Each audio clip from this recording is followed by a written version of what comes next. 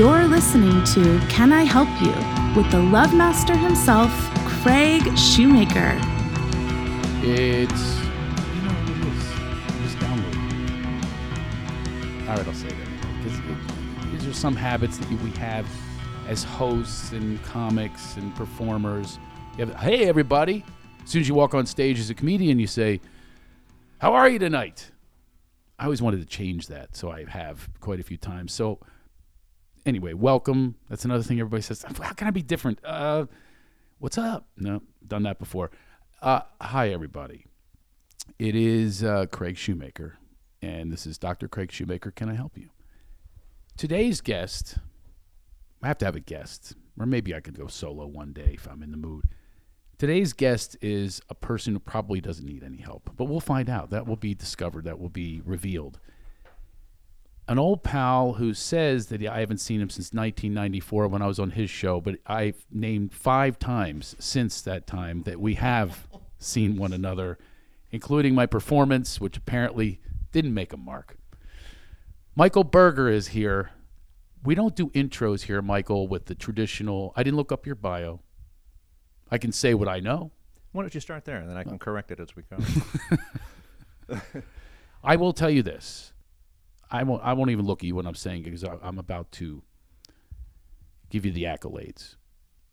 I have done hundreds of television shows and radio shows. You are one of the top, best talk show hosts I've ever seen in my life, and certainly one of the best that I've ever been involved with or on the show of. He had a show called Mike and Maddie. Let me just let that wash over. That's a big compliment from somebody that I respect, and you and I have been in this a long time and know what good hosts do and what we those do. Don't. So we're the ones. Compliment's not taken lightly. Yeah, we're the ones who aren't an audience. You know, we're not about ratings, but we're about connection. And I remember having the connection with you from the moment I went on that show. And I was a real young comic, just brand new to L.A., and here I'm on your show, which was very impressive, big studio. And well, it was a fight to get anybody that I wanted on the show because the network felt our audience is housewives. This is 1994, 95, 96, and you need to give them information that they can use throughout their day. And I said, well, does that mean they don't want to laugh? They said, well, I don't. That's not as important. Crazy, right? Yeah. No, people want to laugh. It took a fight to get Jonathan Winters on, who was my idol. And he came on after a year of negotiating with them, and he did the box of hats, and I did the Carson thing, and it killed. And I went, yeah, it's Jonathan Winters. How in the world can they negate no. that? And then comics, well, women don't want to laugh. I said, what are you talking about? Everybody wants to laugh. Why are you saying women don't want to laugh in the morning? No, so they want to iron. This is like that old school. How backwards. It was such a fight to get them to let me be me. You hired a comic. You hired somebody who, will get better as this grows. I'm working with a co-host. There's a dynamic there. But I said, you show interest in somebody and have some laughs, and people will take the ride with you. Of course they will. And laughter is it truly, cuts through the ironing or whatever they're doing. A lot of, if you're going to go back old school 60s and how soap operas developed, those were for housewives, those traditional housewives that are at home. And people forget how difficult that job is, to be at home all the time and doing the cleaning and doing the ironing. I'm not being sexist now, but it's a fact that was the case, and that's what soap operas appealed to for their escapism. But why can't they escape with laughter? Why does it have to be drama? No, it was that balance between getting the information out, which I certainly came to appreciate, especially you're doing cooking segments and you got to go slow enough so that you write the recipes down. But along the way, you certainly could have some fun with it. Yeah, back then they couldn't download the recipe. They had to, They pen. would write. I need a pen. Yeah. I did my own recipe for something that it was just my go-to dish. And when it was transcribed, they left out a cup of water. And I thought, when people downloaded this or wrote it down thinking, what is he eating? Because this is awful. And I finally looked at the recipe. I said, well, this is a little dry. It's missing the moisture. What was this burger cooking? And, I said, oh, we got to double check what they put out. We had over 535 episodes. We had of Mike and Maddie. We had about 360 recipes. And somebody at the end, as we got canceled, compiled all that. And to this day, I have a 3-ring notebook of every recipe we made. I mean, celeb chefs. Why not put out the Mike and Maddie cookbook? Well, I don't know if I'd have rights to, but 25 years later. yeah. Is that what it was about 25 years ago, right? 94, 95, 96. We premiered during the OJ trial, if that gives you a timestamp. Oh, Talk yeah. about getting visibility and then getting preempted. You know, just the luck of anybody in the business. You try so hard to get the show, and then all these variables. Tell come people into what a play. preempt is. It's so funny because I've been preempted as well, and it's Breaking news. Here comes a Bronco down the 405. And then what happens to your show? Well, it goes away. Isn't it crazy? It goes away. You know, in fact, when they sold Mike and Maddie, it was a Disney-produced show that aired on the ABC network. And they wanted to put it in syndication. Then ABC saw the results of our focus group and testing and put us on the air right away. They said, we haven't seen a show test this well since Oprah. So we went on the air immediately. I didn't even know my co-host. So we get on the air and get to know each other. But in some markets, the top 20 markets, in 10 of those, we were a half-hour show. So we'd have to wrap the show in 30 and then kind of start again. Yeah. So it was landing this plane every week. And every and day. building the plane while you're in the air. And getting to know your co-host. Your co-pilot Oh, is my someone you don't really know. It's chemistry. Here's the audition process for those that love what happened before we got here. They had a woman under contract, Disney did. Her name is Andy Matheny, and they wanted to do a talk show with her. Name probably rings a bell. I do know her. So they were looking for a male co-host to hook up with, and we'll do a late night show or something with her. I walk into this audition, and it's every guy you and I know sitting there, Right. ready to go to commercial. We're all prepped, coiffed. I could guess ready. who that cast of Oh, characters of course, was. from Will Schreiner to you name it. Right, We're all yeah. sitting there ready to go. I come in, and this gal has the job. They're just looking to find a co-host. And it was one of those auditions where I couldn't miss and had her laughing so hard she started to snort through her nose. I got up, and I've never said this since. It's the only time I left with this much hubris, tongue-in-cheek. I said, should I tell the other guys in the room it's over? Yeah, Like right, we're done, right? Right. As I'm driving home, because I don't live in L.A., I'm an hour and a half on the freeway, my agent calls and says, I don't know what happened in there, but they're letting her go, and they now want to develop the show with you. Oh, my God. I said, this gal's going to hunt me down and bury me. Oh, So now I had to find a co-host to work with, and it was the audition process. so now it's reversed. Exactly. You're the one that they're trying to come up with someone. We're to on have the Disney lot, chemistry. and we Yeah. have these women come in whose agents would submit them, and I had cheerleaders, newscasters, actresses, and as you know, the secret to any host is somebody who is authentic and real and is not trying to be a host. They just are somebody you would say, I'd like to get to know. I mean, that that's why person." they had. If people are listening now, Kelly would be a perfect example. When Sure.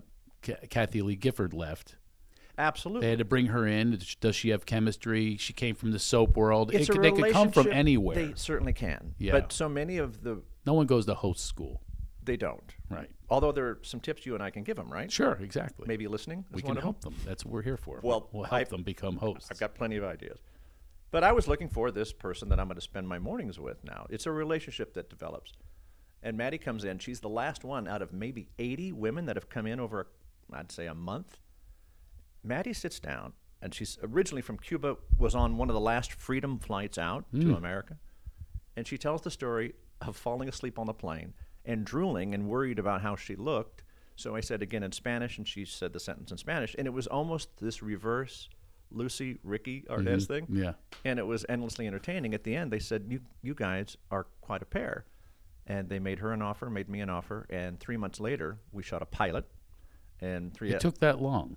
well, it's literally putting a show together, took 3 Yeah. months. And then But they committed to her. Did you get? I'm just curious. Did you get paid during that process of the 3 months of waiting for a pilot? no, not only do you not get paid, I was doing audience warm-up, sitcom warm-up. Right. For the uninitiated, I'm the guy who stands there for the 5 hours it takes to shoot 20 minutes and keep this audience entertained. Right. I was doing 3 shows at once. I was doing Mr. Belvedere, Cheers, Newhart. You name the show. I was the guy doing the Dog and Pony show. You and Ray Combs. Mm-hmm. Right. Couple of us out there. And Phil Selman. Stellar. Stellar, I mean. Yeah. Ron Pearson does Ron it now. Pearson does it now. Yes. It's the People greatest don't gig know in this. the world. It's a. Instead of doing It's great. clubs, It's a great. It is a great gig. Pays pretty well. pays phenomenal. But it's exhausting. It's not like you do. So your 1 hour set that you might do in stand up, it is forget stretched about it. over 6 hours. well, comedians usually bomb at this because they because they're expecting Well, first of all, it's not about them. It's about the show. No, so whatever you exactly. do, your job is almost like a physician on call who jumps up the moment they stop taping and work the crowd. Yeah, and If how you- about being in the middle of a bit and they go, all right, we're ready now. Oh, they well- have to stop the bit. For me, I liked that because I didn't think I had an act anyway. So stopping what? Right. But I'm just the- saying for stand-ups, it's For stand-ups, it was terrible. yeah, it's an ego drop right there. It is, but for a host, I mean, I've always wanted to host. I was the kid in class that if I thought the teacher was going the wrong direction, I would say, I think you're losing them here. And I would jump in with another direction to take this class. So for me, I love the improv. I love the hosting, which is really what a warm-up does. But back to my point, I was doing 3 a week. Disney made me an offer to host this morning network show, and it was less than the 3 warm-ups I was doing. So and my you agent took a pay cut to be on national television. My agent to says warm that, up for national says to television. ABC, he's making more doing warm up, and the response from ABC was, "We'll let him continue to do that." Wow. Okay, so I had to give up warm up. I was actually doing warm up on Roseanne. That was my last warm up, and left that show to go do a morning network show. I thought, well, that's quite a jump, but you and I are prepared for this, right? We're just hoping for this opportunity. And then this morning network show became a very blue-collar gig where you show up, you listen to people, you chat, and you're done. It's an hour. Right. We were live to tape. And it's just like any other job. Yeah, bring the lunch pail, show up. It- By the way, I got preempted one time on Rick Dees. And the preempted thing that happened was a bus hijacking. Oh, boy. And it was 2 blocks from my home. I'm watching live. And I'm literally yelling out the window, somebody catch the guy. Oh, my gosh. They're missing my spot. I had a great set on Rick Dees. I couldn't wait to see it. And they're going, there's a bus hijacking on Doheny and 3rd. I'm going, that's where I live. It was right out the window. So I was yelling. And I was also preempted by Obama once on The View. That name rings a bell. Yeah, that wasn't as bad, but still, I was 2 really good performances, and people don't realize that. How precious that is. Yeah, right? how precious, and it's only because it's not an evergreen thing. You're not going to see reruns. Right. You do the show, it's done. I mean, they might have a summer where they, for a week they're running reruns, but it's pretty rare, right? That's funny you say that because I quickly learned doing day in, day out television 5 days a week how ethereal it was and how it went away and you had to do the thing all over again. Yeah. But one of the greatest preempts was doing a pilot for a show called Rhythm and Blues. And the lead of that was Richard Cabler. He was a comic impressionist. Ring a bell? Roger Cabler. Roger Cabler. Yeah, Even better. unbelievable impressionist. So they build a show around him. Here's the premise of remember the the show. show, yeah. 1994. Yep. 93, we're there. And it was a all-black radio station, and Atlanta hires this guy based on his little cassette. They right. think he's black. And he does And he's impressions. white. Right, exactly. And they show up and I wah, remember wah, it. wah. Yeah. But what people don't know is the night we shot that pilot was the night of the LA riots. Oh, great. Perfect So timing. we did a He's 5 playing a black guy. We do a 5 o'clock and a 7 o'clock. 5 o'clock, the riots haven't started. And we do this first audience show, and it's great. Between shows, when it's a meal break, all the monitors are hot, and you're seeing LA's on fire. Hey, what's the problem? Well, it's a race riot here. We've made some mistakes. Now this next audience is coming in, and that was the beginning of the end of that show. How about shooting? Your whole life, you're working for your one shot. And that's what he did, And yeah. that night, his Right now career he changes. does he does a Robin Williams tribute. Oh, yes. We talked, and we'll get to talking about this. We're speaking today about, you get to be seasoned. Let's call us seasoned. I agree. And we have to kind of recreate, rebrand. Because of what people if I don't say this now, I'll forget it. Talking about getting older, I'm maybe 40 at this moment, and I'm in a meeting at the network, and the executive says, "We know who you are, Michael, but here's the thing," which is never good when it's prefaced that way. But here's the thing. We're going to hire the person that looks like the person we want watching. And I said, well, I can be a lot of things, but I can't be a 19-year-old woman. Whatever your demo you're going Right. after, I've long left. So that's when you start thinking, what do we do? that? What do we innovate? How do we? I contemplated this. Be like the Cyrano de Bergerac, because you can't buy experience that we have. You can't buy the timing. You can't buy the wisdom. You can't hire that at 22 years old. So what I'm saying is, get the 22-year-old, and I'm in their ear with an earpiece. Well, that doesn't work because I I know it auditioned. doesn't. I auditioned for I'm just kidding. Let's Make a Deal when they were bringing that back, and they said I we're gonna, did too. We're Yeah, going to give you an IFB. I must have seen. I saw you there in the That's lobby. probably what it was, right? Right. I said, well, I don't need somebody in my ear telling me the egg is $1 and where's your bobby pin. I don't. They said, well, that's what we need. I said, no, you need a host that can think on his feet. Right, but they're You and not I know interested that, in that. Yeah. So you know They what I weren't. did to combat this is I took my son, who's a good-looking 20-year-old, put him on my lap, and ventriloquism's really big. I said, I'll press your back when I want you to open your mouth. I'll say the words and put them over to you like a ventriloquist. So now he's going to appeal to the women that are going, I want the hot dummy. Fine. They're watching me. But on a serious note, how Yeah. did you, from you and I having our moments in the sun, where there was a point where they were sort of handing out talk shows, and we had a. So Yeah. I had Well, mine quite a few was of them. mine was unfortunately I made the choice of I had my own show and I left that to be on Magic Johnson's show. Oh, well, I could have told you. Not a good. That's a what a great genius. example of a great guest, but not a host. There are plenty of great guests out there that we Yeah. would stay up and watch, but they didn't transfer into great hosts. But I'd like to know how you got through that period in your life where you realized you were not going to get hired for the skill you had. What did you? I mean, I know what you've done. For those listening, he's in a 200,000 square foot retail space here that would rival We're building Amblin Entertainment. We're building a studio. It's beautiful here. That's what we want. We want a mini studio here. But how did you get to that? Well, it's always, it's a difficult question to answer because it's been a process. It's all about the process, and staying in the process and present to the process has been very important.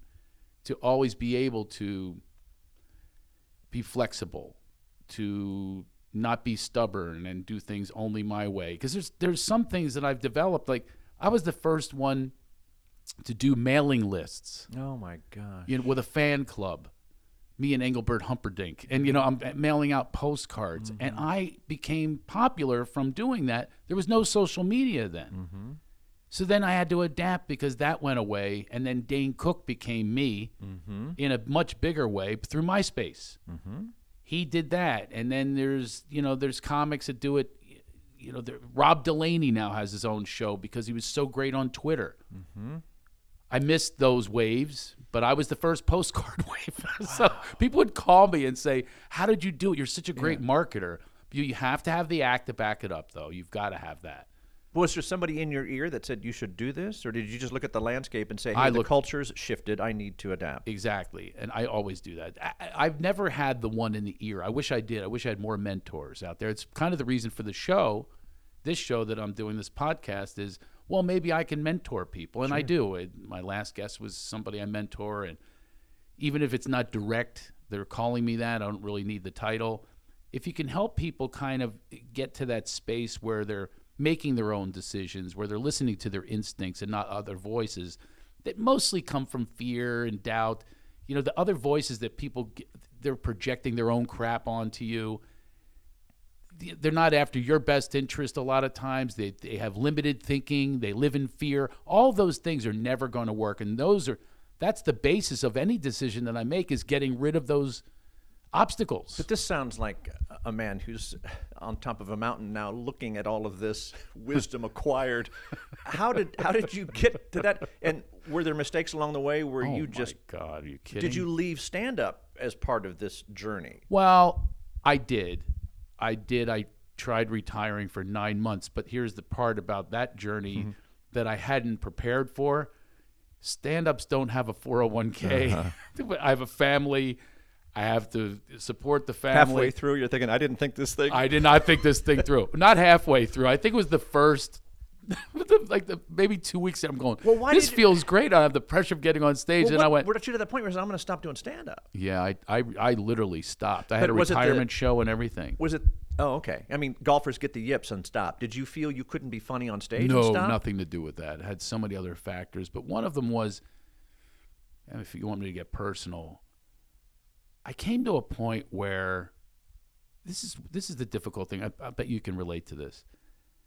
We have to be self-promoting because you can't advance. Allegedly, this is what they tell you, and could be a fact, could be fiction. I I'm really over this being about me.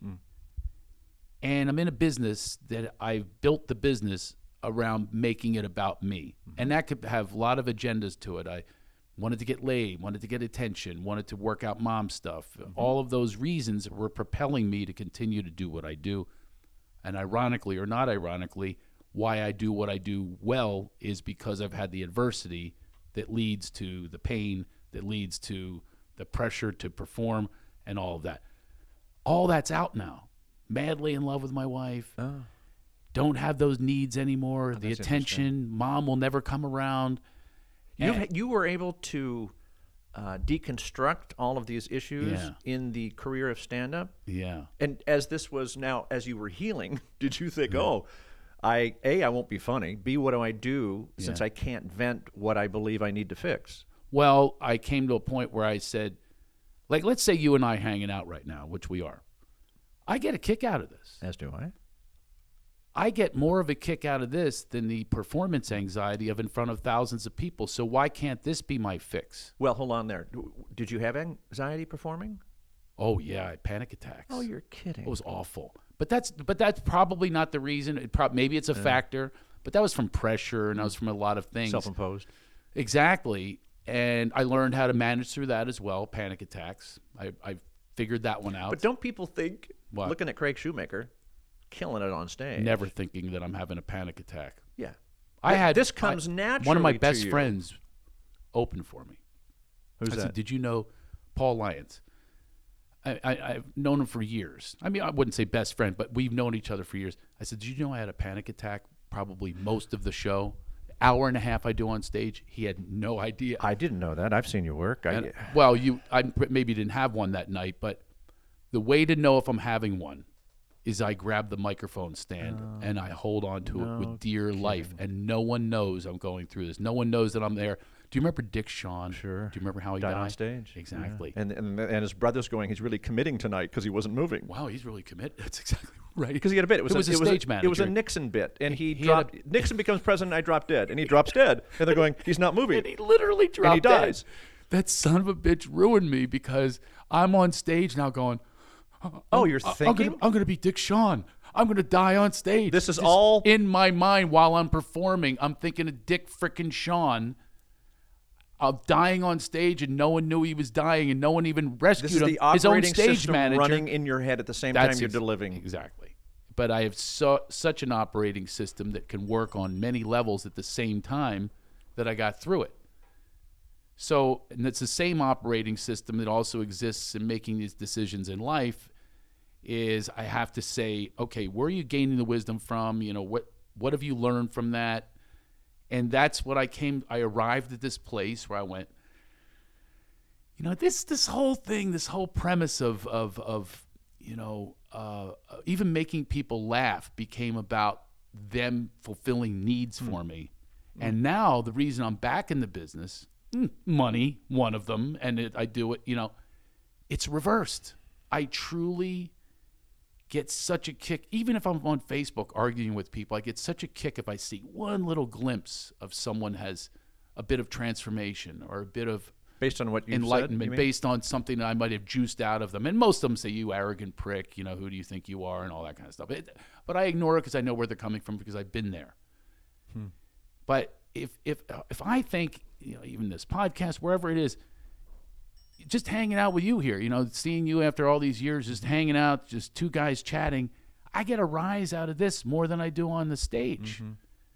So, yeah, it kind of just switched. The intent switched, the motivation switched, the inspiration switched. It just went to this other place of being other-centered. Yeah. A couple years ago, I bought a new car, a nice car, a German car. Still had the sticker on it from the dealership, and I'm at a drive-through Starbucks, and the car in front of me is the one that gets tack stripped and T-boned and left on the side of the road because it shouldn't. It's a vehicle that's been hijacked. It didn't look safe. Yeah. There were kids jumping about. It was an old smoking vehicle. I'm behind this. Car pulls away. I pull up. I get my grande latte, and she says it's taken care of. And I went, oh, am I the 1000th customer today? And she goes, no, the car ahead of you paid for that. What? Paid for it. So now I try to catch up to this car that's long gone. Here is a woman who looks in the rearview mirror. She didn't see me. I didn't see her. We never made contact. She didn't know me from Adam. She just thought, man, this is a nice thing to do. A little pay it forward moment. I've told this story. I tell it to my corporate audiences. I'm telling you. That act of kindness from a woman who could look in that mirror and think, well, he doesn't need a cup of coffee. He doesn't need it paid for. Wow. But she did. And I'm happy someone pays my toll. Right. Well, it's the same thing, right? Yeah, I know. Yeah. But that pays it forward for me, the next person. So now let me ask you this. Let me ask you this. Did you then in turn learn from that and start paying forward? Do you do at random acts of kindness? I do. Ideally you don't Not, talk. You don't yeah, talk about I know. That's the yes, irony. I do, Craig. That's and I'm about ready to do another one now. If you'd like to watch me, you know what I mean. I know. It's like, no. Here's the thing: is like, so if we're letting people know these random acts of kindness happen, to be on the receiving end of it is one thing, but us telling them. The irony is we can't tell them because that's part of the random act of kindness. It's not random if we're telling them we're doing it. You touched upon it earlier, the gratitude that we get from that. I feel lucky to be sucking in air day in, day out. So that motivates me. It animates me. I'm such a firm believer in choice, the choice to be happy, all of this. Right. And against the reality of people coming up to you and saying things that they've not thought through. I'm a Catholic, and I go to Sunday Mass, and that's 5 or 6 years ago, and it's the moment where the priest says, turn and peace be with you, or spirit be with you. This woman sitting in front of me who looks like, it's an old reference here, but Mrs. Kravitz from Bewitched. It's 8 o'clock in the morning, a black dress with pearls, dyed black hair, the husband with the broken spine sitting there. She turns, and you're me, and she goes, what happened to you? And then turned around and looked back. I said, excuse me? She goes, you used to have a show. What happened? And I'm looking at her going, what do you mean what happened? What do you I'm fine. I got some rental property. I don't have time to explain demographics of not getting hired anymore versus my career. But it was that moment where that's how they see you, right? I know. What happened to you? Yes, I'm fine, but turn around. This is the big and moment by the way, where I've done this. We've had that judgment about other people, and they could be really happy. Like you just said, you have rental property. I'm okay. Jean-Claude Van Damme, for years, maybe he was a multimillionaire, doing selling diamonds. I don't know. But you go, what happened to him? Well, I would certainly never verbalize that to anybody. It's impolite. I mean, you're in church, too. I mean, Jan Michael Vincent, whatever happened to him? Oh, boy. Is he alive, by the No, way? he's passed. Is he really? Mm-hmm. Oh, I have to. The Mechanic and all those great movies. I used to use him as a reference, but no one knows who he is anymore. One of my jokes was my computer's a horrible computer. Jan Michael Vincent has more memory. Oh, that was my joke. Isn't that funny how our you gave me an O. That's the worst thing you can do to a comic. No, it was the O of thinking, isn't that something? Because I was thinking of my act as well. References we can't make anymore because the audience is... No idea. I was doing warm-up once, and This is why you want to keep things current and in the now. One of the big things, and I think you do this as well, is comedy is about being present to the now. Mm-hmm. And so if you're sharing your experience, no one can deny that. Mm-hmm. So if you have an experience, it's evergreen. Because it's an experience. But if it's an opinion about the now, it's different. Well, you were touching upon the need to stay relevant and change. Our buddy Ross Schaefer's got the greatest line I've ever heard about change, and it's this: if you don't like change, you're probably going to hate extinction. Which, whether it's your act or running a business. Yeah, he's another one. I want to have him on the show. He's another one. He's a fan of yours, and he'll certainly do it. I've admired him for years. Isn't it funny how we have this mutual respect? Ross, Will Shriner, a lot of the people from I watched you on your first show, Will Shriner. I watched him do his pilot in Philadelphia, admired him from that moment forward. When you see talent, Chris Spencer, I did Vibe with him, and I remember him being a great host. And I'm saying these names, and not one person knows, unless they're older. Well, and you would get guests coming on in our show. You'd get the old school guests who would come and deliver. Robert Wagner would come on in a suit and tie and say, "You're marvelous. You're just marvelous." Things like that would just tickle me to death. And you'd get a soap opera star, he or she, who had nothing to say, and you could always count on that generation coming in and delivering. But they were your demographic. That's why they were booked on the show. Well, but you had to make up for them, right? Yeah, they always fought to have a balance. So, on one show I would have, if you have a chance to get a morning talk show, do it, because it's just endlessly entertaining. And what you would learn. I remember one show, it was Tammy Lee Webb, Buns of Steel. She had a VHS of, how to get your buns in shape. Low-fat cheesecake, and Jimmy Carter. That was all one show.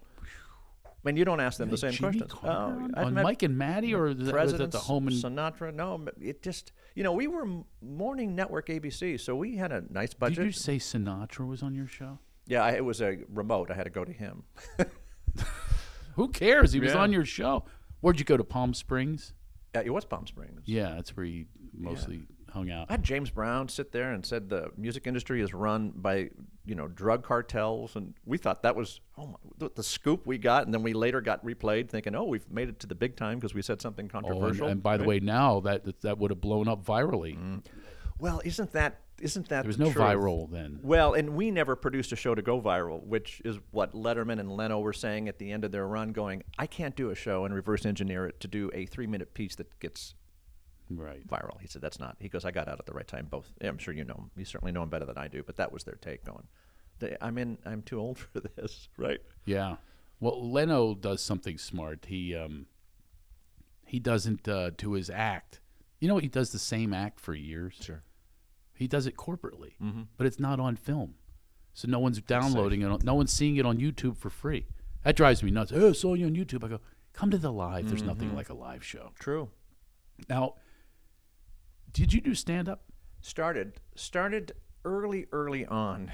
There was a comedy club in San Diego called the Boathouse, and it was when restaurants were turning themselves into comedy clubs.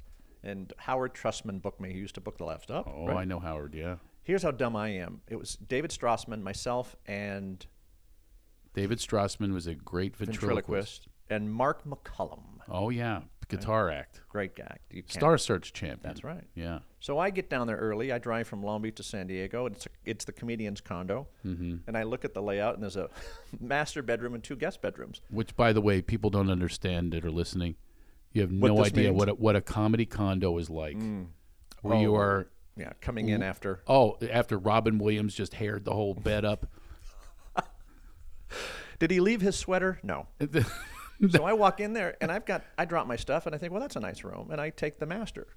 And Yeah. Mark McCullum, to his credit, comes in, last minute, and he goes, by the way, you're in the other room.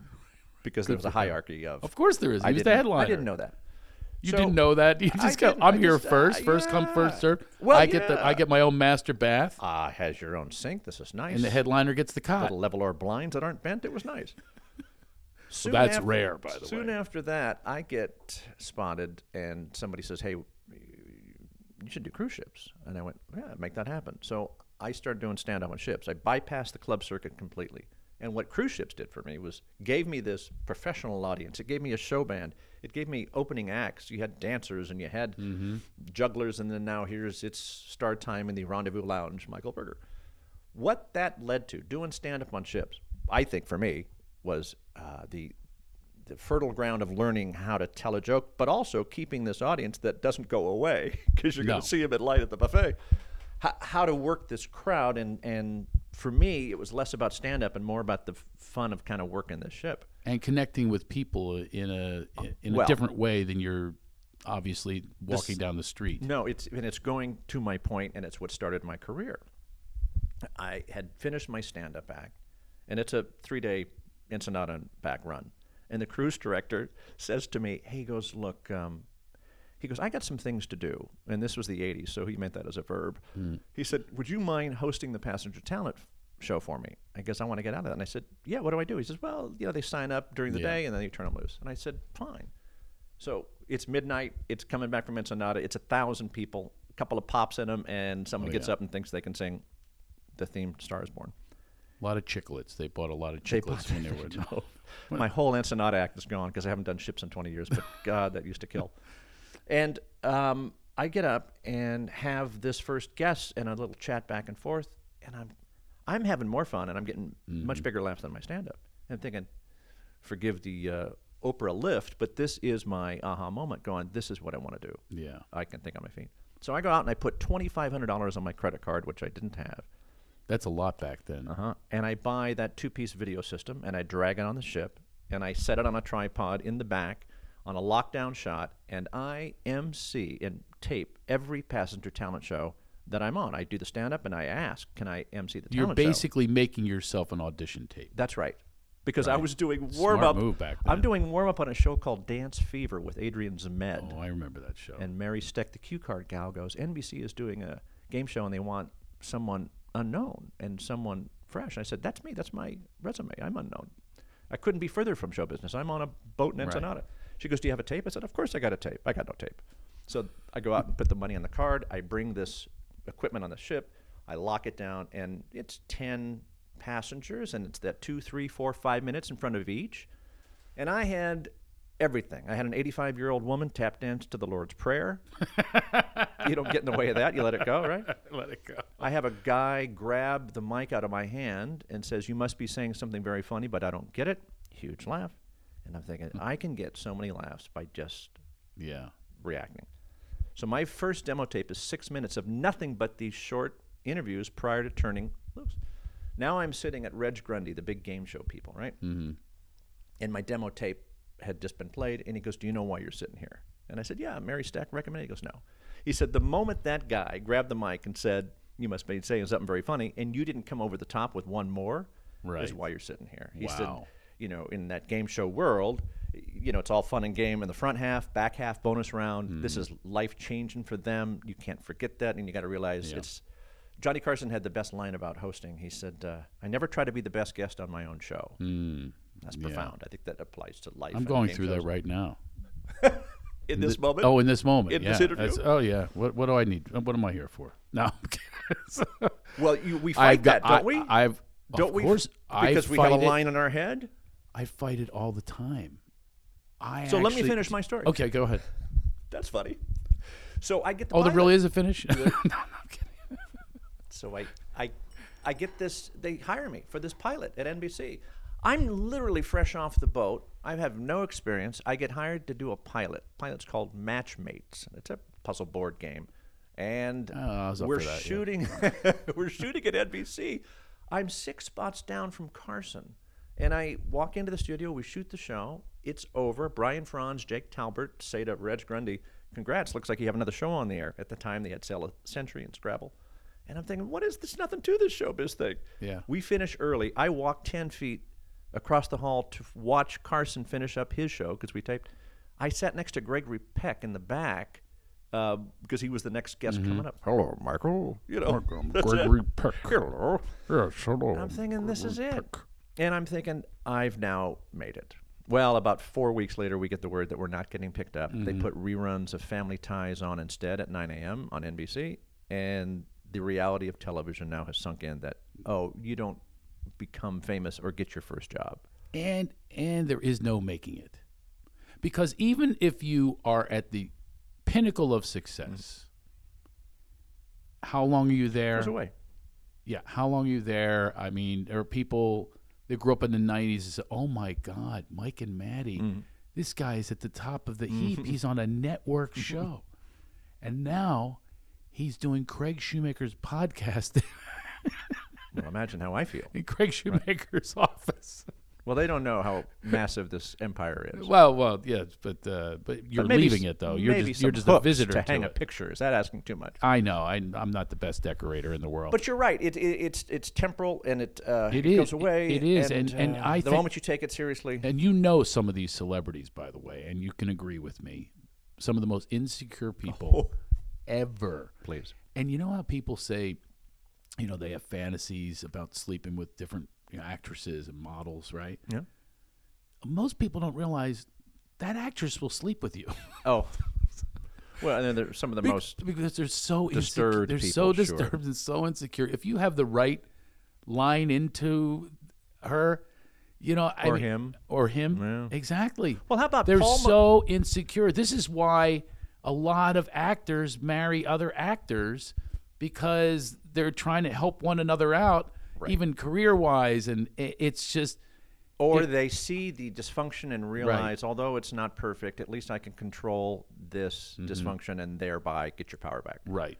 But speaking of insecurities, if it's okay for Paul McCartney, then I think it's okay for me. A month ago, he's being interviewed on 60 Minutes, and at the end, Alfonsi, I believe her name is, the interviewer says, hey, what's something about you that someone might not know? And he goes, he goes that I'm insecure, that I haven't got it figured out yet. She goes, hold on.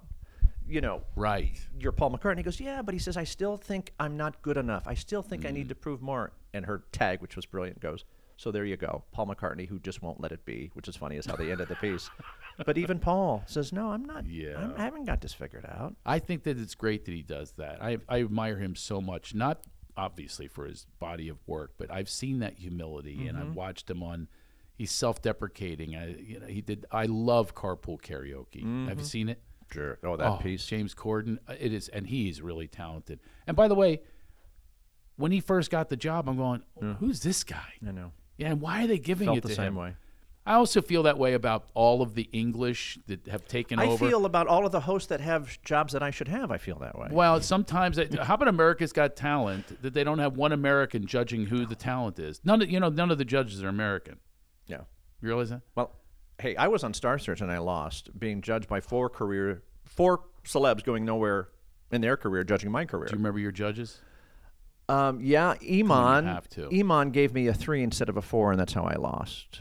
That's all I remember. Iman, the model? Okay. And then many years later, she was on my talk show, and I said, by the way, you gave me a 3 instead of a 4. She goes, no, I wasn't on the show. And I went, okay.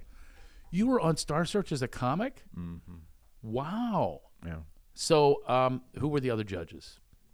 I mean, you have to know them off the top of your head. I think the only thing that stays in my head is the fact that I got a 3 from Iman. And then the rest of them gave you 4. And Bob Duback is the guy who beat me, the comedian Bob Duback. Did he do the I don't know. I've blocked it. I don't know. This How are you blocking this stuff? 1988. I've moved on, Craig. That's when my memory wheelhouse. Well, and ask me what I had yesterday for dinner. I will not be able to tell you, but that's when I'm looking at guys like you going, God, I wish I could be Craig Schumacher. We can be that funny. I wish I had that kind of act, Well, it's really great to have the act and everything else, but then again, people aren't coming out to see.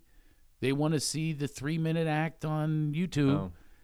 There's these YouTube stars, and listen. Here's you never want to sound like the cranky old man, and yet we're cranky old men sometimes, and we do have the judgment because we say, "Where's the talent in this?" And as long as it doesn't paralyze this, if we sit and whine with a blanket on our legs, saying "Wheel me into the light," this guy doesn't deserve a shot. That's one thing. The fact having perspective and awareness is fine. Well, and we do, we do. And we are willing to grow and willing to admit, our faults and willing to say, create something for yourself because you're not going to get it. Exactly, create something, or have my son be my ventriloquist dummy, whatever it is. Well, he's going to need some therapy, I think, down the line. You don't think he's been? Poor kid. Half of his life has been begging me not to post things on social network.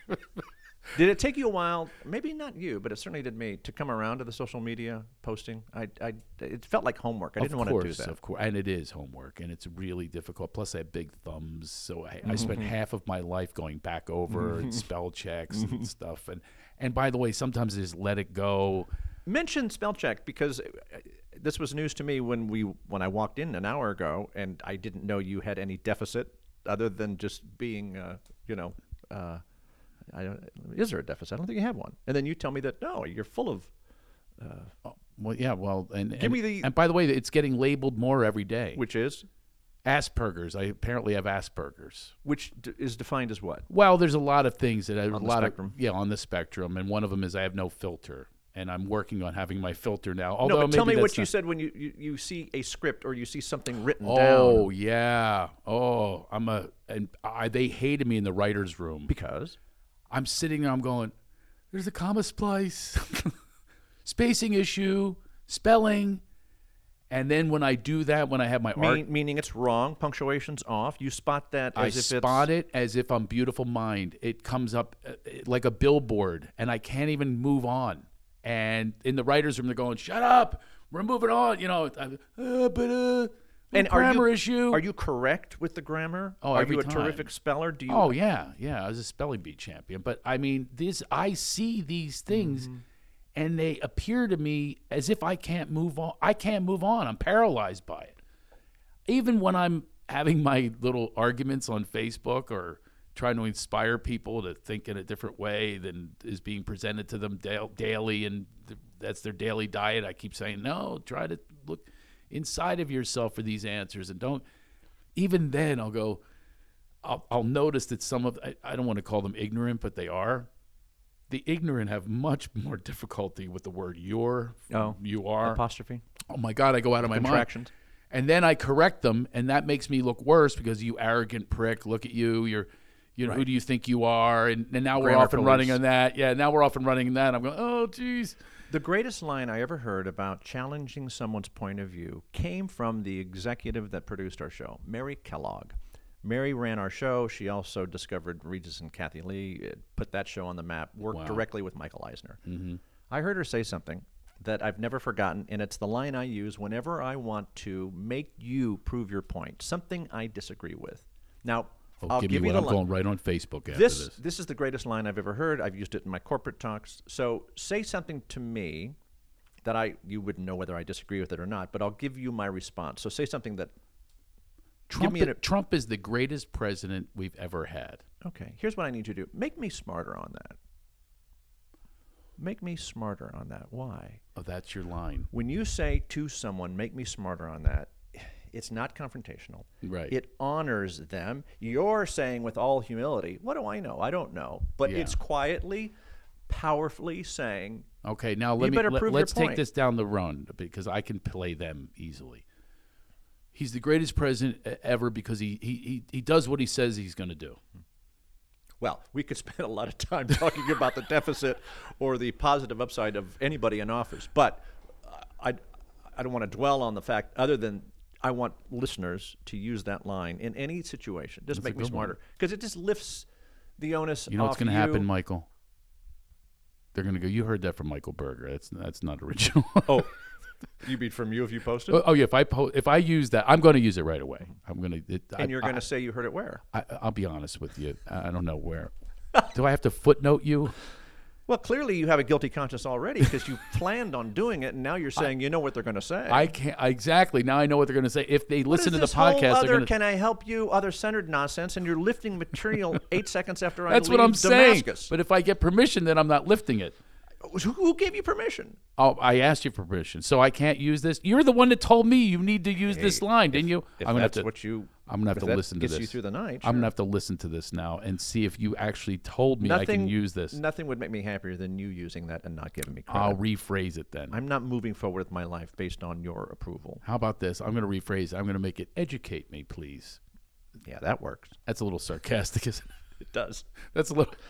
Yeah, yours is softer, isn't it? Make me smarter. I just Yeah, need. don't I know. need. Sometimes I need new techniques because when I go at it with people, I mean, my intention really is to offer them ideas that aren't in the common paradigm, that they're not being bombarded with and isn't paid for. Well, no, see, this is how you and I different. I wouldn't bother with that. Why do you do that?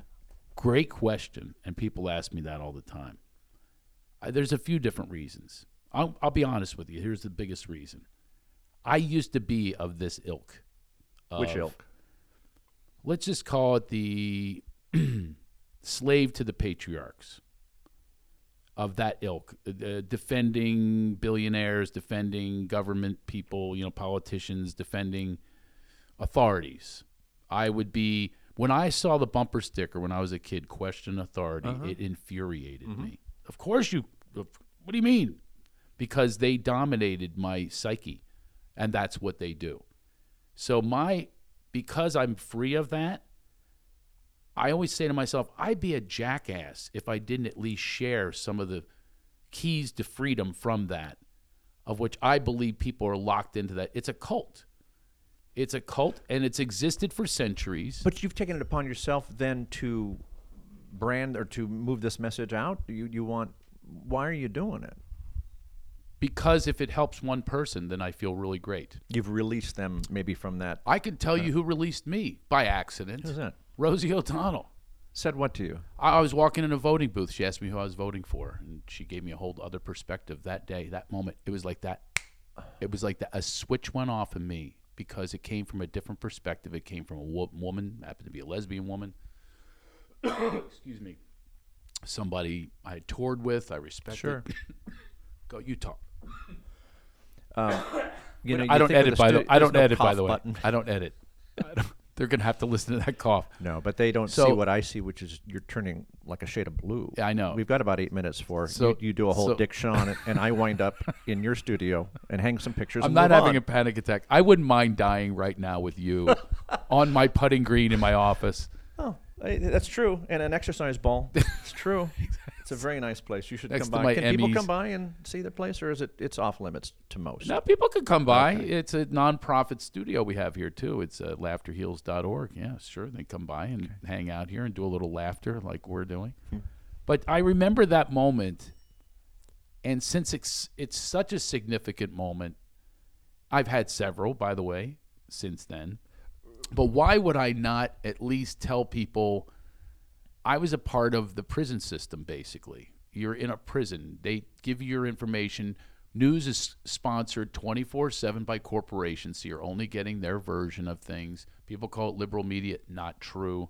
That's something else. We mindlessly accept these things. So I kind of basically say, hey, folks, being mindful has really worked for me. But what Whether happens you when want it or you don't. do you take it personally when you can't shift someone's No, point of view? no, I you don't totally get in a get it. heated argument on Facebook and it kind of bums you out. No, because I know where they're coming from. I believe that they're So you in take pain. your shot and then move on. Huh? You don't dwell no, on I it? know. I'm a dweller because I have Asperger's. Oh no, I don't give up. And then sometimes I must admit I tease the animals. Like I can predict what they're going to say, so I'll go on private message and play a game with a friend of mine who's that's a lot who's of- like-minded. That's a lot of energy, isn't it? When Yeah, you've got so many terrible. other things to do. Exactly. My kids, they go, Dad, come Dad, back. it's They'll say, enough. come back, Yeah, because yeah. they see that I go away. I just have that's part of who I am. I have a rescue gene in me. Mm-hmm. I've done that for you'll love this. My mom was very unhappy With you? Well, yes, but I would try to fix her up with guys all the time. Oh. And I think I ruined quite a few dates. I go, hey, you gonna marry my mom? And you hear First the door date. shut. Oh yeah, not good. And I wrote letters to Paul Lynde and Tim McCarver, the catcher of the Phillies. Said, You mean to fix your mom yeah. up with? Yeah, I said, you'll unconfirm as a bachelor if you meet my mother. And I really believed in her and would pitch her to people. And Because her marriage had fallen apart and I never, my dad left when I was born. So Oh. basically, I never lived with him, and I wanted her to have a man and to make her happy. And then one was the gym teacher, and I was so happy. I've never told this story my before. God. I was Mr. McCreary. I was so thrilled. I got tickets. I won tickets, or I was a safety patrol or whatever. How old are you at this to go see point? and this, I was a little older at the time. I was 12, and I loved Mr. McCreary. He's the gym teacher. Everybody, kind of tough guy, but I kind of liked his toughness. Father figure there? Yeah, he would like kick people in the ass, like literally. Oh, we got hit back in the day. Yeah. And he'd go, hey, what's up there? And he would take his foot and he'd kick you in the ass. I kind of liked it, and it was giving me the attention I never got from a guy, from a father figure. Whatever the case was, I had all these tickets. And I said, Mr. McCreary, would you mind taking us to the game, to the Phillies? He said, hey, sure. He agrees to do it, and he has a station wagon. So I get in there with my friends and my mom and Mr. McCreary. Does he know your mom's going to take this trip? Yeah. I think that's why he did it. Mm-hmm. So I'm so excited. They sat in different seats. We had 4 of us, and 2 of them is at Veterans Stadium. We're watching the Phillies. And they're going, oh, you're the old ladies with Mr. McCreary. It's unbelievable. Mr. McCreary never told us, and she loved him. She loves Irish people. He's married. Oh, He never told us this. You didn't know? No, and so he's with my mom, and they're hanging out, and they're laughing, and I was so thrilled. You had built this family now. I was imagining Mr. McCreary was going to be my dad. And I had so many of these imaginations when I was a kid. And so I still live in fantasy land on people having these. Well, let me ask you, did your mom ever get remarried? Did you ever fix her up with someone? None of my fix-ups. Okay. No, she married a really bad guy, Oh. actually. Yeah, really bad guy. And then that ended and didn't end well. And Is your mom still with us? she is. But she doesn't speak to me, my mom, and, for years. And that's a whole other world. That's unresolved. Yeah, of course it is. But she is now married to someone else. Yeah. that you didn't find for her. No. I gave up on that. But I haven't given up on people. You were asking me why I do it.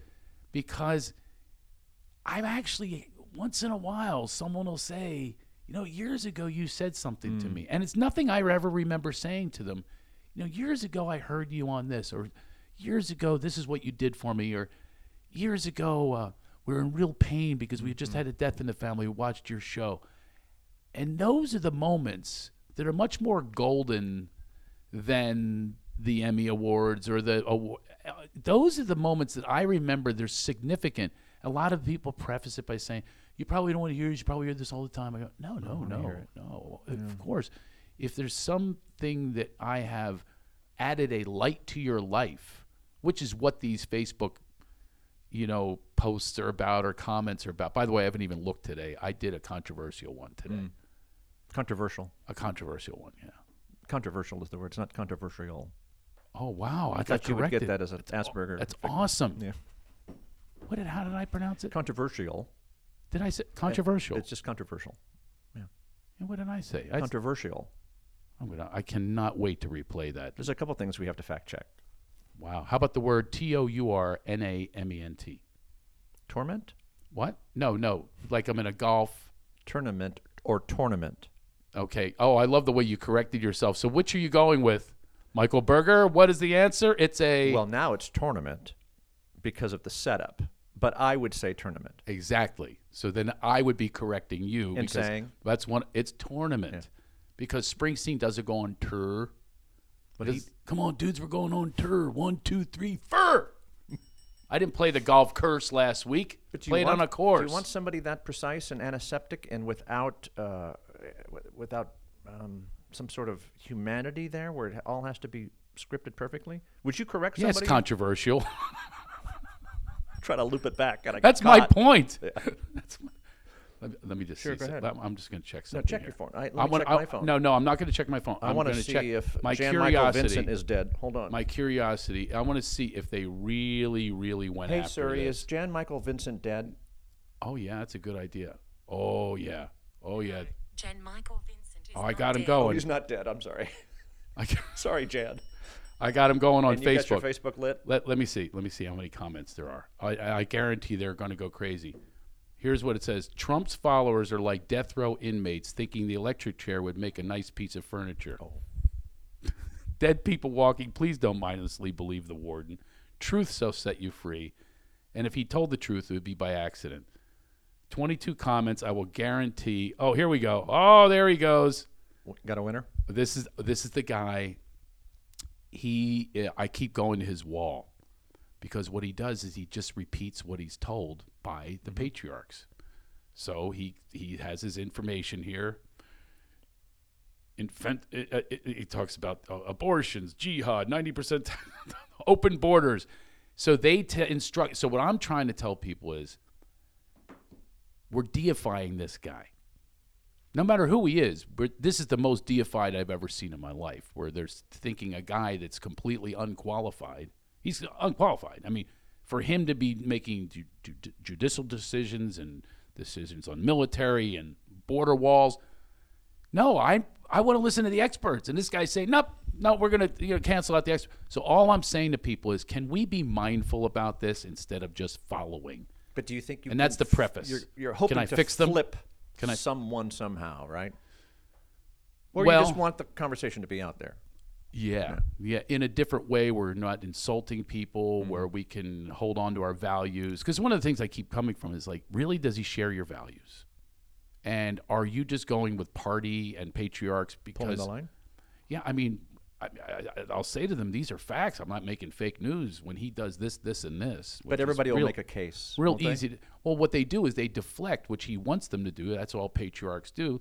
He'll deflect it over to, what about Hillary? What about Obama? That's what they do. Or these people, they'll go, what about abortion? But see, this gives me a headache. I wouldn't do that. I couldn't go to someone's wall and post and play and then a private message. Are we not Facebook friends? You'll get a big kick out of this. No, I unfriended you a while ago. Oh, my God. Michael Berger. I can't. No, it's too much of my day to focus on any of that. I've got other things that would be more fun to do than to chase anybody's opinion on Facebook. I didn't even want to post. I I wrote a book, and they said, you got to have some sort of social media footprint. Right. And I said, What was the name of your "Okay." book? Well, I got two. I got one's called Absolutely Necessary, and it's ways to keep yourself in demand. And I wrote that with Ross Schaefer. When I started doing the corporate speaking circuit, And he does that as well, and he's a Oh, former host as well, he's- Match he's- Game, and a number of he's done that at talk an shows. extreme level. Yeah. He's very successful. But he said to me, he reached out to me about 5 or 6 years ago and goes, "You got free time, right?" I said, "I sure do, Ross." He says, "Well, you should do what I do." He said, "Speaking to these corporate audiences, you've got stand-up background. A lot of these audiences I do don't it too. I know you do. Yeah. But I don't they do it at your level, though. Well, they don't see the funny coming, and you and I both know. I had a guy say to me, "You sure you can keep this room for an hour and a half?" And I said, "I kept Mr. Belvedere's audience hot for 5.5 hours from King Junior High." I said, "Yeah, I can keep them going." So they don't expect the funny, and I built that sense of humor along with these messages, and these a company will hire me, and we'll have a conference call and figure out what keeps them up at night, and then try to fix that. But Ross said to do that, they actually shy away from the television personality because they've been burned so many times having Mario Lopez come in and speak to them. He doesn't have Yeah. the background.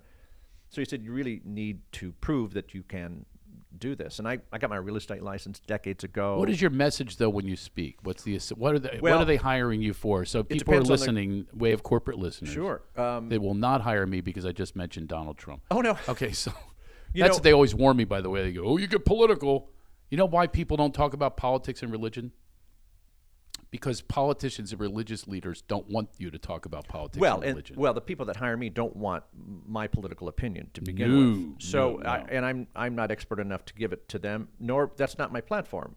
What is your platform? Well, somebody will call, and I will personalize that keynote for them. So, if it's a group of sales, I pitch them on the uncertainty as something that you got to embrace rather than be fearful of it. You and I know the uncertainty of the business. There's 185,000 members of the Screen Actors Guild. At any given moment, there's an 85% unemployment rate. Of the 15% working, 1% make $100,000 a year or more. So how many times have you and I heard no, and yet we succeed?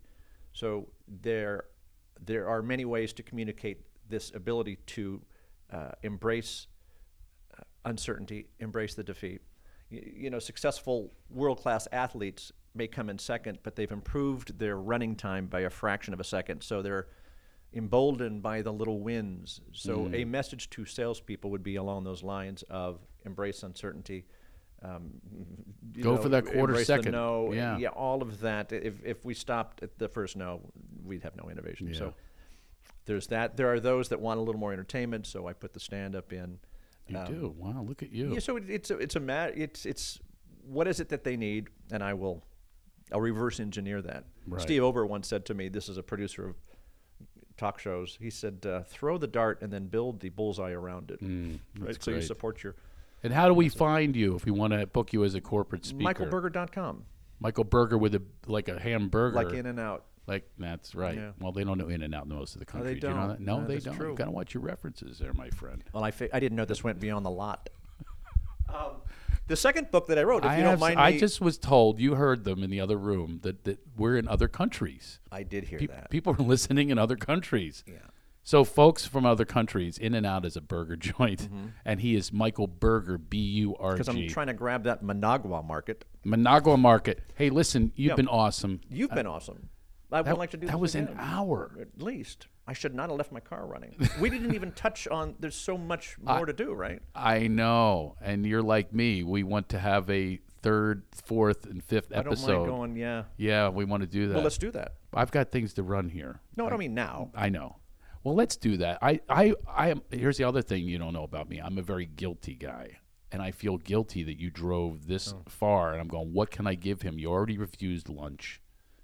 What can I give him? I can give you the promotion for maybe someone to hire you. Then I'll feel good. If you tell me someone hires you off of this podcast, Without this- well, I feel good. I'll actually charge you. No, without this sounding like the a gas that Jerry you Lewis spent getting here. telethon Yeah. where guests come on and feign and become sycophants. We have not had this length of conversation ever. No. Which is the awesome. double segment you got on Mike and Maddie, which is because you were good, because normally it's 6 minutes, you got 12. I can't believe you remember that. The good stuff I remember. That's so funny. This is a big deal to when Corey, our mutual friend, said that Yeah. you liked what I did, I asked her. I was taken back by that. I went more than that. I Well, was she very did. effusive. Well, you It were. wasn't like what you did. I have admired you for years. I think that you're one of the most talented people that's ever existed on television. Well, And no, I'm serious. I mean, look, there aren't that many talented people that have existed on television that hosted talk shows. How many talk shows are you watching going, not talented, not talented, not talented? With you, I'm going, really talented. And I had the honor of the experience of being a part of your talent, of which you bring me into your playground. We played on the swings, we played on the slides, and they gave us extra time to go on the merry-go-round. And that is the best for me. That's as good as it gets in the entertainment world when you're on television, as if no one else is around and you and I are connecting. I don't even remember your partner, to tell you the truth. Maddie was great. No, Maddie. I take it back. She was great, but you and I were connected. Your next show that I was on, I think it was with Christina Ferrari. Ferrari. Yeah, I remember that one too. I pronounced her name wrong too. I thought it was Ferrari, like the car. Okay, anyway. The fact that you're we wonderful got a on chance that. to meet, I was looking forward to this, and obviously thrilled with it. And it meant a lot that somebody that you admire, a peer, invites you. So for me, I would make the drive again. Would you really? Okay, then that's a promise. That I mean, not right away, but I would make the drive at some point. I was as thinking- long as I had other things to I'm do. looking at my calendar in for the area. next week. Okay, we'll look at our calendars. Do you golf, by the way? I golf a lot. I'm What? a tennis player, but I golf. Tennis is my sport. but And I do golf. Goen and I golf all the time. Another guy I've admired for Bob years. Goen. But Bob Goen might be moving out here, back. and we can all golf together. Let's do that, and we'll maybe get Will Schreiner in the mix. I'm going to tell you one story about Bob Goen, then we really do have to go. Yep. Bob Goen, do you ever have preface that so they know who he is, right? He was the host of Entertainment Tonight. For That like was, 10 years with Mary Hart. Yeah, exactly. And by the way, does the best Ed Sullivan you'll ever hear. Oh, I did not. I played poker How with in him the once a world did I month. not know that? He's I've been wickedly friends funny. with him for years, and I did not know that. So Bob came to our house one day. And one of the other reputations, I have a lot of, obviously these are all being revealed, my little quirks and character flaws and things like that. One of them is Makes you accessible. that People didn't think they could talk to Craig Shoemaker. I'm known for this in my house. I will eat anything because I'm too cheap to throw it away. Oh. Maybe that's part of it. A little poor man's mentality. You know, I grew up poor. So I won't Well, throw eat like anything what? away. Oh, bad food. I'll take the mold Oh, off. oh, you'll take I'll stuff take the that mold off and I'll say, best hey. sell by date doesn't mean anything to you? I literally have never even looked at the best sell by date. I back that up a couple days and toss it. No, no, never, no. ever, ever do I look at that. Oh, Forget no. that. You'll eat bread that had mold on it and then Mold- scratch it. No, as a matter of fact, I justify and go, what's penicillin? It's mold. Well, that's wrong. Okay, don't tell me that it's wrong because I tell my body that it's okay, and I have an iron belly, and I've never suffered for this. Well, if you look at the medical research, Okay, don't go there with Asperger, me. it Don't was go. mold. There's a link. Go ahead. I'm sorry. So you and Bob are at the house, and you're what? So he comes to visit us, right? and people think I'm the worst at this. So something happened. It was at my house, and he sees this meat, and the meat is definitely turning. It's turned another color that probably doesn't even exist in the color spectrum. It's some sort of deli meat, maybe. Yes. Yeah. So he goes, oh, around my house, I just wash off. Bob said that. Yeah, he says, I just wash it off. His wife, Marianne, Marianne. goes crazy. She goes, oh, there he goes again. She goes, you can't do that in front of people. I go, what are you kidding me? He's my hero. So here's Bob and I. We're chowing down this meat that we just... And he literally goes to the sink and takes his hand and just wipes off the goo that has accumulated You on don't wipe there. off streptococci. You don't. He and I do. Okay, we probably have streptococci as we speak. So Bob is part of our lexicon in our house, and you know what it is? What's that? We'll take a look at a piece of food, and if it's really, really bad, we call it BBG, Beyond Bob Goen. Oh, he's got it. Does he know this? Oh, of course, his wife just wrote an article about it. Oh, I'm calling him on the way He's home. part of the Shoemaker home every day. As a matter of fact, I walked in here the other day. You can, watch this. Hey, Ricky, come here for a second. Watch what I did the other day. Okay. Okay. This is so obviously this is not And staged. Ricky is to your listeners. She's already been a guest, by the way, well before you. It was I the would hope Ricky so. and Craig show, well Get some before the foundation Mike before and you bring Maddie. me in. So we're just trying Lay to a get base. I'm just trying to tell him, kind of one of my quirks. What did I do? I think it was yesterday or the day before. I walked in and I said to you and Taylor, I go, where's the blank? Where is it? Because I was planning on what? On the table was what over the weekend for a few days. Look at her roll her eyes. The notepad. Not that. Oh no. He's miming eating food. So where's the what? What food was there? And Taylor, I said, where's the... Oh, God. He goes, where's the pizza? Taylor, I threw it away. It's been like 6 days. Oh. And what did I say? He's like, it's still good. It's not good. And what else did I say? I go, it's pretty cold in here. It's kind of like... It'll stay just fine. Okay. You have no idea about bacteria or refrigeration, because neither one of those is true. I thought Taylor was at risk of losing his job there for a Oh, I was not happy because I was or planning... a kidney. Michael, I even had we don't have a... which, by the way, I'm going to change this. A health soon, code? Okay? What were you going to say? No, we don't have a microwave. So what I did was I put it on top of the toaster. You don't have a microwave in the office? No, and the toaster, the heat from the toaster heated the pizza. Uh-huh. I had that for 4 straight days. Yeah. So I just kept it in the box. You know. And I was driving. I'm going, I skipped breakfast at home. Look, I don't I've have got access that pizza to your waiting. accounts, but I'd say conservatively he's worth $9 million, and he doesn't have an oven, and he doesn't care about bacteria. There's other issues you have besides Asperger's. I have a lot of issues. Michael Berger, you've been awesome. Craig Shoemaker. A little guest star from Ricky Ramsey. You can hear her podcast. Download us. Give us a little rating. Not a little rating. Give us a big old Give rating. us what you want. We're not here, We're not here to coax for them. approval. Yeah, exactly. That's a lie. Some approval. It helps. A little. Michael, it's really been awesome. Let's golf. Let's hang. Let's have you back on here. And hopefully, folks, we helped you today in some way. You'll have to review the podcast and figure that out. Give us a little review. Always write me at craig@craigshoemaker.com. Pass the word on the podcast. The only way it's going to spread is through you. Like the bacteria on his pizza. Exactly. Like the streptococci.